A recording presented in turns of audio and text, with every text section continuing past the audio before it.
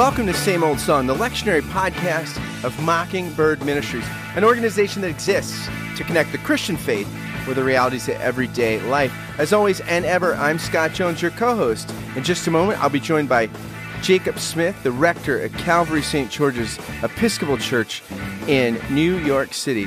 He and I will be your guide every Tuesday to a grace-infused, cosmopolitan look at the lectionary passages for the week. We'll do our best to help both pastors and churchgoers alike to connect the never-changing truth of God's grace as found in these texts with what feels like an ever-changing and sometimes confusing world. And we'll do that all in 25 minutes or less. Here we are, yet another episode of Same Old Song. And let me begin by acknowledging a claim you made. I just saw Rogue One yesterday, and you said it's maybe better than Empire Strikes Back. I was slightly incredulous, and I repent of that. I think that film was so good. I can't say enough good about it. So, Jake, to you, to the victor go the spoils, my friend. And right when you're right, you're right. Well, I know my Star Wars. I really felt like that was a perfect Advent Star Wars movie, even though we're watching it during Christmas. It's like kind of, the coming and all of that. I love how it ended, but we won't spoil that. So, yeah, we could just do a spoiler just for fun, but we won't. We'll be better human beings. No. Well, we can still say Merry Christmas because as Christians, we're still celebrating Christmas. We can also say Happy Holidays because this is the seventh day of Christmas and we are celebrating not only New Year's Day this Sunday, but we are also celebrating, most importantly, the Feast of the Holy Name, the Holy Name of Jesus. No holier name. That's right. It's the name above all names, as a matter of fact. And every knee shall bow. Even Donald Trump? He's a close second, but I was actually thinking about that, Donald Trump. You think about his name. His name is absolutely everywhere. It's on Trump golf courses, Trump Hotel, Trump this, Trump that. And it's really funny. It's going to be like in, 80 years, people are going to be like, he must have been an amazing president. His name is absolutely everywhere. Absolutely, man. I mean, that's, he knows how to do it upright. We just lost 50 listeners today, so. That's all right. We got to keep it fair. Keep it fair. Yeah. Rodney Dangerfield says. Good. Well, so we jump in our first reading today on this feast day. And just to go back, I just want to clarify, too, that we can, as Christians, say happy holidays. And the reason why we can say happy holidays is because Christmas is still happening. And what happened was in the church, you have these 12 days of Christmas that span from the 25th to January 6th, where you begin to celebrate the Feast of the Epiphany. But there are all these little holidays in between, these little church holidays, and that's where the phrase came from these holy days to holidays. And so feel free to say holidays. You're not a pagan if you say that. Say it loud and say it proud. You might still be a pagan, but not for saying that. That's right. So, but we jump right into Numbers chapter 6, verses 22 through 27, and we begin this powerful Old Testament reading on this day with the Aaronic blessing. Is that the ironic blessing? No, it's the Aaronic blessing from Moses' brother. What would be an ironic blessing? Because you think about one of the things about Alanis Morissette's ironic is that like a lot of it's not ironic. Sometimes, my biggest pet peeve is when somebody says, "Oh, isn't that ironic?" when it's really just a coincidence. Yeah. So if you were going to try to come up with an ironic blessing, what would that be? Well, I think our readings would testify today that an ironic blessing would be a blessing out apart from the name of God. And so that actually the name of God, Jesus, connotates blessing. Where God has placed his name, there you will find blessing. And he has placed his name in specific places. But this name, Jesus, brings blessing. And apart from that, and it may not be the blessing you're looking for, like wealth, health, and prosperity, but it is a blessing nonetheless, the blessing that you will not die forever. Yeah, and I think when we hear the term blessing, right, we tend to think of things like prosperity or health or security. Wealth. But actually, oftentimes it's like money. Like we don't really want money for money's sake. We want it for what it gives us. So like, you think this is what's so freaky about the Joker in The Dark Knight when he just lights a pile of money on fire. It's like, what? We don't understand the economy you're running here. Like, so I think that like what we want, because God's wired us to be social beings, we require this affirmation of our being. Like Martin Buber talks about the I-thou interaction, right? So we require stuff. We require this connectedness to other people. And yet we also tell our kids, we tell our friends, oh, don't, if somebody's dating, oh, you've got to, look like you've got it together. You don't get a boyfriend by looking like you need a boyfriend. Or you think about like there's this place in Bridget Jones's Diary where Love she makes all three of those movies. There you go. We're just going to turn this into a film podcast. But she basically says that something like the key to, getting a boyfriend, if you buy books by unreadable literary authors to put impressively on your shelves, develop inner poise and authority and sense of self, and as a woman, complete without a boyfriend, since very best way to obtain boyfriend. Or she has another one where she says, be assured, receptive, responsive woman of substance, knowing my sense of self comes not from what other people think, but from myself. Wait, that can't be right. So she's onto something though, because like we do need this sense of there is a need for us to have our self affirmed, right? And so when we say, oh, the answer is sort of like to low self-esteem is only caring about what you think. But we've met people that only care about what they think. Like there's this story about Winston Churchill. Like his valet was rude to him. And he says, well, you were rude to me.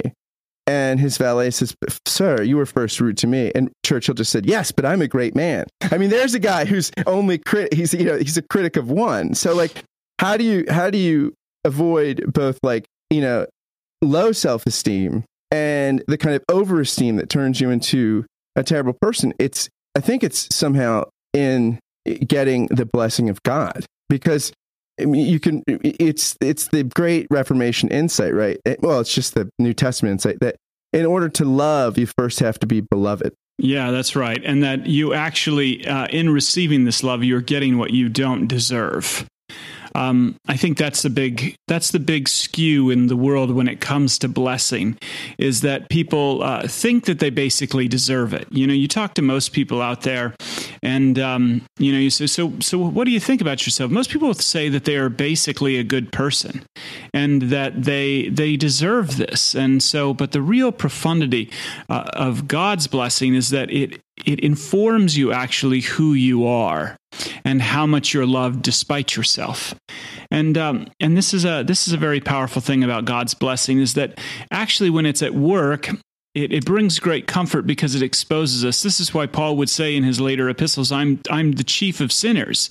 He doesn't say that I've really improved and, sanctification, progressive sanctification has really worked itself out in my life.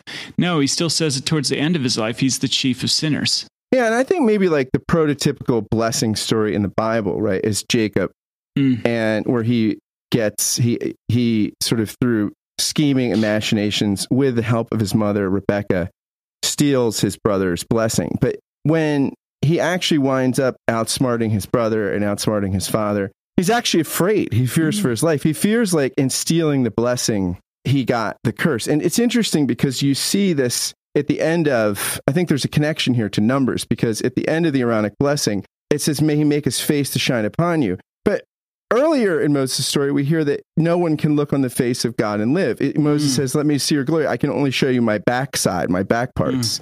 It's like the divine moon or something in the weirdest sense. But so there has to be, how can you will someone to see the divine face if the divine face is death? I think there's a clue here, and I get this from Ian M. Duguid, who wrote a little commentary on Genesis called Living in the Gap Between Promise and Reality. Basically, in the midst of Jacob's fear that actually he's received the curse and not the blessing, Rebecca says, upon me be your curse. And Ian Duguid, this commentator, says, in the most awesome reversal of all, Jesus graciously says to us what Rebecca rashly said to her son, upon me be your curse. And so this is where I think, because of the grace of God, no one has seen the Father except the Son who makes him know. In John 1, it's exegeto, right? He exegetes the Father. And in that exegesis of the Father, the presence of God becomes, it's interesting because what we lose in the garden, right, is not God's presence in some sense, because God is omnipresent, but we lose God's presence as comfort. And so all of a sudden, they heard and they hid. And what Jesus bearing the turning away of the face of God allows the face of God to actually be a blessing rather than a curse. Yeah, that's really good. Also, I think, too, in light of this Old Testament text, it's interesting. Right before the Aaronic blessing is the Nazirite vow. And there's a connection here, and that is always in Jewish theology. Prior to the arrival of the Messiah is Elijah, and John the Baptist functions as the new Elijah, especially in Matthew's Gospel. And what you see there, and so before this blessing, which comes in the name, you have the Nazirite vow given, and this will correlate with next week's reading for the first Sunday of Epiphany, with John the Baptist on the scene, baptizing Jesus, in whom this is my well-beloved Son, in whom I'm well pleased. And it is in Jesus that this passage of Numbers chapter 6 is ultimately fulfilled. It is in his name where the Lord actually blesses you and keeps you, where the Lord makes his face to shine upon you. And it's in the name of Jesus where God is always gracious to you, lifts you up with his countenance, and gives you his peace. And I believe it could be something good has begun. Oh, peace train sounding louder. Ride on the peace train. Ooh, come on, the peace train. Well, amen to that. And we move on to Philippians 2. Yes, this is one of my favorite passages of all time. Paul's description. What is your least favorite passage of all time? Oh, I don't have one. You're so pious. You're so Christian. No, but I do love this passage. This passage has always brought me a lot of comfort, I think. What do you find particularly comforting about it? Oftentimes reminded of that song by Blood, Sweat, and Tears, what comes up must come down. And this is true in life. And I think that this passage, Paul is not only talking about the life of Jesus, but he's also, on one level, we can talk about our life, because the truth is that what comes up must come down. And I think most people experience this during the Christmas holidays. Maybe they have about 30 minutes of amazing uptime with their family gathered around the tree. But then, drunk Uncle Harry says something, or that confrontation that occurred with your mother back in October takes place and is rekindled around the dinner table. But indeed, the truth is, especially in this holiday season, what goes up typically must come down. And this is Paul's point when he says, though he was in the form of God, he did not regard equality with God as something to be exploited, but emptied himself, taking the form of the slave, being born in human likeness, and being found in human form, he humbled himself and became obedient to the point of death. So you see that point, what is up definitely comes down. And that's true with Jesus. That's true with your life as well. But here's the good news of the gospel, and that is in Philippians, the point that Paul is making is that in Christ, in this holy name, what is down won't stay there. And the truth is that there is nothing outside of the redeemable grace of God, including the relationship with your mother-in-law. And if what is up has come down, then in Christ and in that holy name, what is down will eventually come back up. Yeah, and there's this interesting sense that the means of that, right, comes in God's own self-emptying. Karl Barth says in the Church Dogmatics, I think it's in volume 4, that God is no higher than in his own humility. And that if you have a problem with that there's something wrong with your doctrine of God. That God is there's nothing that displays a divine power more than divine humility. And we were talking earlier about this article that has made the rounds as of late. Right after the election, this professor at Columbia, he's a professor at Columbia University, Mark Lilla, teaches humanities. he wrote this essay called The End of Identity Liberalism, and he was basically saying that one of the reasons that Hillary Clinton lost was because there's a huge group of people that feel alienated by this sort of overemphasis on identity politics, on demographicizing everything. And he's saying that, what great presidential candidates cast a unifying vision. And this is a guy who's a left of center guy. I mean, he's not a cranky conservative. And, there's been lots of responses to this piece, both positive and negative. I mean, some people a lot of negative, yeah.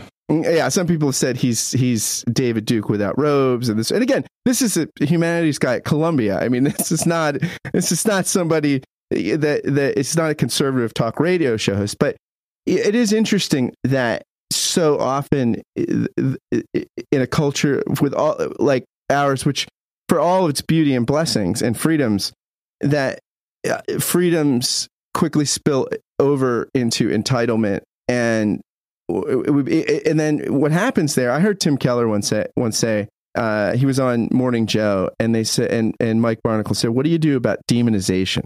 I mean, the Tea Party demonizes big business, and this group demonizes that, or I'm sorry, like liberals demonize big business, and the Tea Party demonizes government.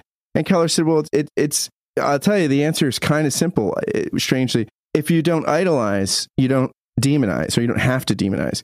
So if you make an idol of government, you have to demonize the private sector and big business. Likewise, if you make an idol of wealth and entrepreneurialism and capitalism, you have to demonize the government. Mm-hmm. If you idolize gun rights, you have to demonize people that want gun control. It doesn't matter, however it works. So like whenever somebody sits on the divine throne, right, that's idolatry. And what's amazing is the picture you get in Philippians 2 is God getting off the divine throne to rescue those who've been pretenders to the throne, you and I. Yeah, I think that is I think whatever policy or politics you embrace, this is kind of the world's lie that we have made, and that is that man will become God, and God appears as man, and these things. But it's never a story of condescension.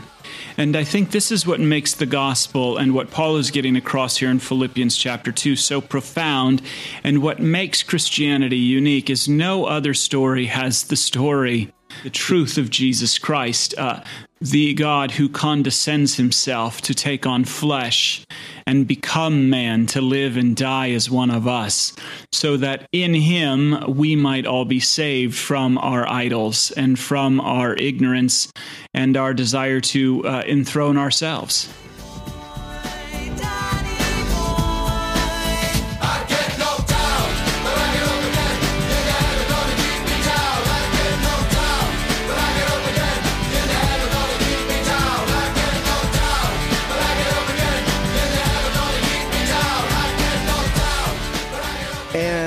This brings us to the birth of the King, still in Luke chapter 2. So much in this passage.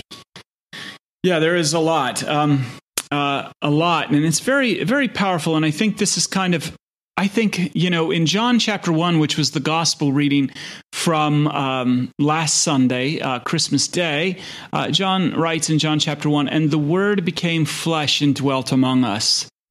And this really is the effect of that Word dwelling among us in flesh, kind of the wonder that takes place in the shepherds, the wonder that takes place in Mary and Joseph as they see this child lying in the manger.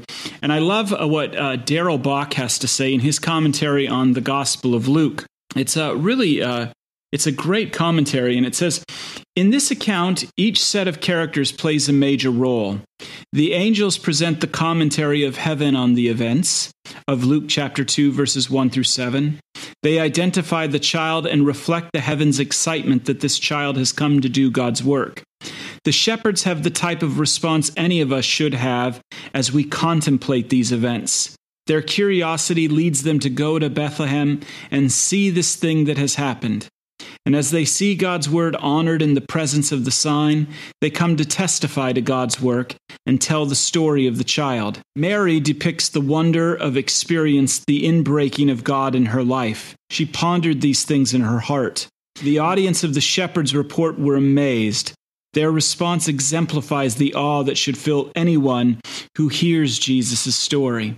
In addition, there is the shepherds glorifying and praising God for all the things they had heard and seen. This birth is no mere arrival of a new life, as poignant as each such event is. The story is not told so that hearers can identify with the new mother and father or enjoy a story of hope of a touching birth in humble surroundings. This birth has value because of whose birth it is. The shepherds have found that the angel's words were true, that events have transpired just as they had been told. God's word is coming to pass. His plan is again strategically at work. They break out into praise to God because he has sent Jesus, the Savior, Lord and Christ. This is all happening as it is. The Word made flesh dwelt among us. And to contemplate these things would take an entire lifetime. And it should tear, like our hearts, Mary's heart, in two. I mean, this is just such a powerful, powerful thing. I think the other thing that we see, too, is that the law is being fulfilled in every way on our behalf through the vocation of Mary and Joseph, too, as they take Jesus in order to have him circumcised and the name given to him that was given when he was conceived in the womb. Yeah, and I think, it's interesting. This is a time in our, for some of us, in between Christmas and New Year's where we have some time to think and reflect on things, the year, our lives, and maybe read books that we haven't had a chance to get around to or see movies that we wanted to see. And Ross Douthat wrote this great column in the New York Times. I think it's his most recent column called Varieties of Religious Experience. It's a very interesting column. And in the end of it, he says, as a strictly intellectual matter, I'm very confident that God exists. In dark times, though, and this has been a dark year in many ways, I wonder if the absolute relates to us in the way that my church teaches, if he will really wipe away every tear and make all things that we love new. This is the wager that Christmas offers us year in and year out. It isn't Pascal's famous bet on God's very existence. Rather, it's a bet on God's love for us. A wager that all the varieties of religious experience, wonderful and terrifying and inscrutable, should be interpreted in the light of one specific history-altering experience, a divine incarnation, a baby crying beneath a pulsing star. The odds on that wager feel different year to year. They change with joy and suffering, tranquility and crisis, sickness and health, but I haven't found better ones. Merry Christmas. Amen. That's really good. I think that's the thing to remember, too, though, is that, they're just beginning to release the photojournal of President Obama and the photographers who have followed him around for the last 8 years of his life. And you see that it's this, they photograph each day. And I think when we approach the gospel text, we need to remember that this wasn't written, each day of Jesus' life. This was written in light of the entirety of his life. And so that indeed this scene of the manger and the wonder and merriment eventually leads us and takes us to the cross. This wonder and merriment is written in light of the cross and in the death and then culminating in the resurrection of Jesus. We are given the guarantee that this Christ child, God himself in flesh, does indeed love us very much. And by his death and resurrection, in those means where he's placed his name, your baptism, a Holy Communion, and in that word preached, he will never leave you nor forsake you. Yeah, and there's this great word in verse 19 that I just near and dear to me. The Douthat piece reminded me of this. And there's this great passage where Bonhoeffer says, one cannot simply read the Bible like other books. One must really be prepared to put questions to it. The reason for this is that in the Bible, God speaks to us, and one cannot just proceed to think about God under one's own steam. Instead, one must ask God questions. Naturally, one can read the Bible like any other book and so study it from the point of view of textual criticism.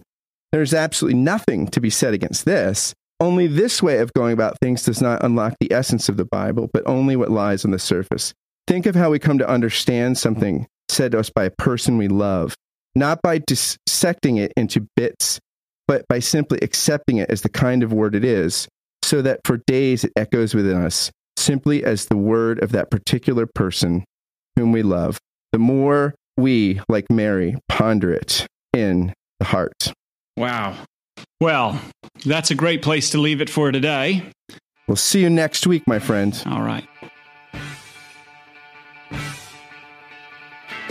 Thanks for listening to Same Old Song, the lectionary podcast of Mockingbird Ministries. To find out more about Mockingbird, head on over to our website, mbird.com. And if you've got thoughts or feedback, insights you'd like to share, this is a new endeavor, so we'd love to hear them. You send me an email at scottjones@mbird.com. Thanks again for listening, and have a great week.